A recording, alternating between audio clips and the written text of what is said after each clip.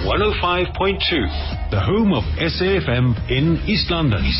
SAFM, South Africa's news and information leader. Let's chat cricket for a little bit. And the Madibaz foursome are out to impress at the Future Cup. Who are the Madibaz? They're from the Nelson Mandela Metropolitan University. We're joined by their cricket manager, Sipho Sibande. Sipho, good chatting to you. Tell us about these four that are out to impress.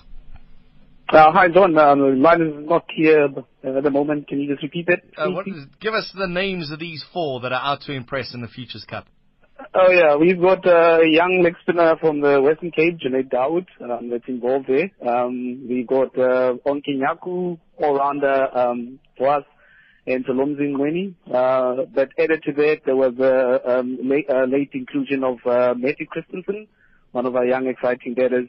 And we've got other players that were involved in the Future Cup. Stefan Tate, that was chosen for the SA Franchise Academy, but he was also taking part in the Future Cup. What's in the water in Port Elizabeth? You got four great athletes in there. What's happening? Yeah, look, John, we've always we pride ourselves in obviously being a feeder to our local federation. We've got guys that are obviously involved in the semi-provincial circuits. And it looks like we continue to, produce players that are still taking part at national tournaments. And yeah, it's looking good for Madibaz cricket at the moment. What is the point of the Futures Cup? Why does it exist?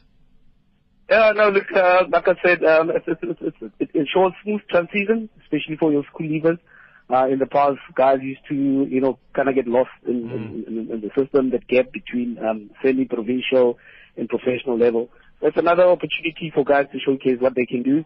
And hopefully assist in making sure they're fully ready when they enter into the semi-provincial and professional, hopefully international level. And varsity cricket has taken off now. It's still quite new though, isn't it?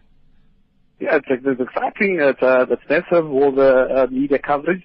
But for us as Madibaz, it's important because we get to push our brand on the national level. And it's another opportunity if we do well in that tournament to go, guys go be tested at a global stage. So that's exciting. I mean, the crowds, the format of the game, it's exciting. To uplift the profile of tertiary sport. Yeah, it's not just the sport that's getting awareness, it's the university. I mean, if you had asked me 10 years ago, is there a Nelson Mandela Metropolitan University, I would have said no. I wouldn't. You go to Wits or you go to Cape Town or you go to Stellenbosch. Yeah. Who even knew there was a varsity there, right? No, definitely. Like I said, we deal with student athletes, and we as Madibaz, we make sure that we pride ourselves in guys, working away from our system with at least a degree. So we do offer academic support, and it's good. It's exciting to see all these programs that are in place for guys that still want to study and still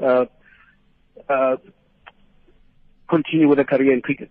Sounds exciting. Growth of Eastern Cape cricket is always good. It's like rugby. If there's something good happening in the Eastern Cape, the rest of the country does well as well, isn't it?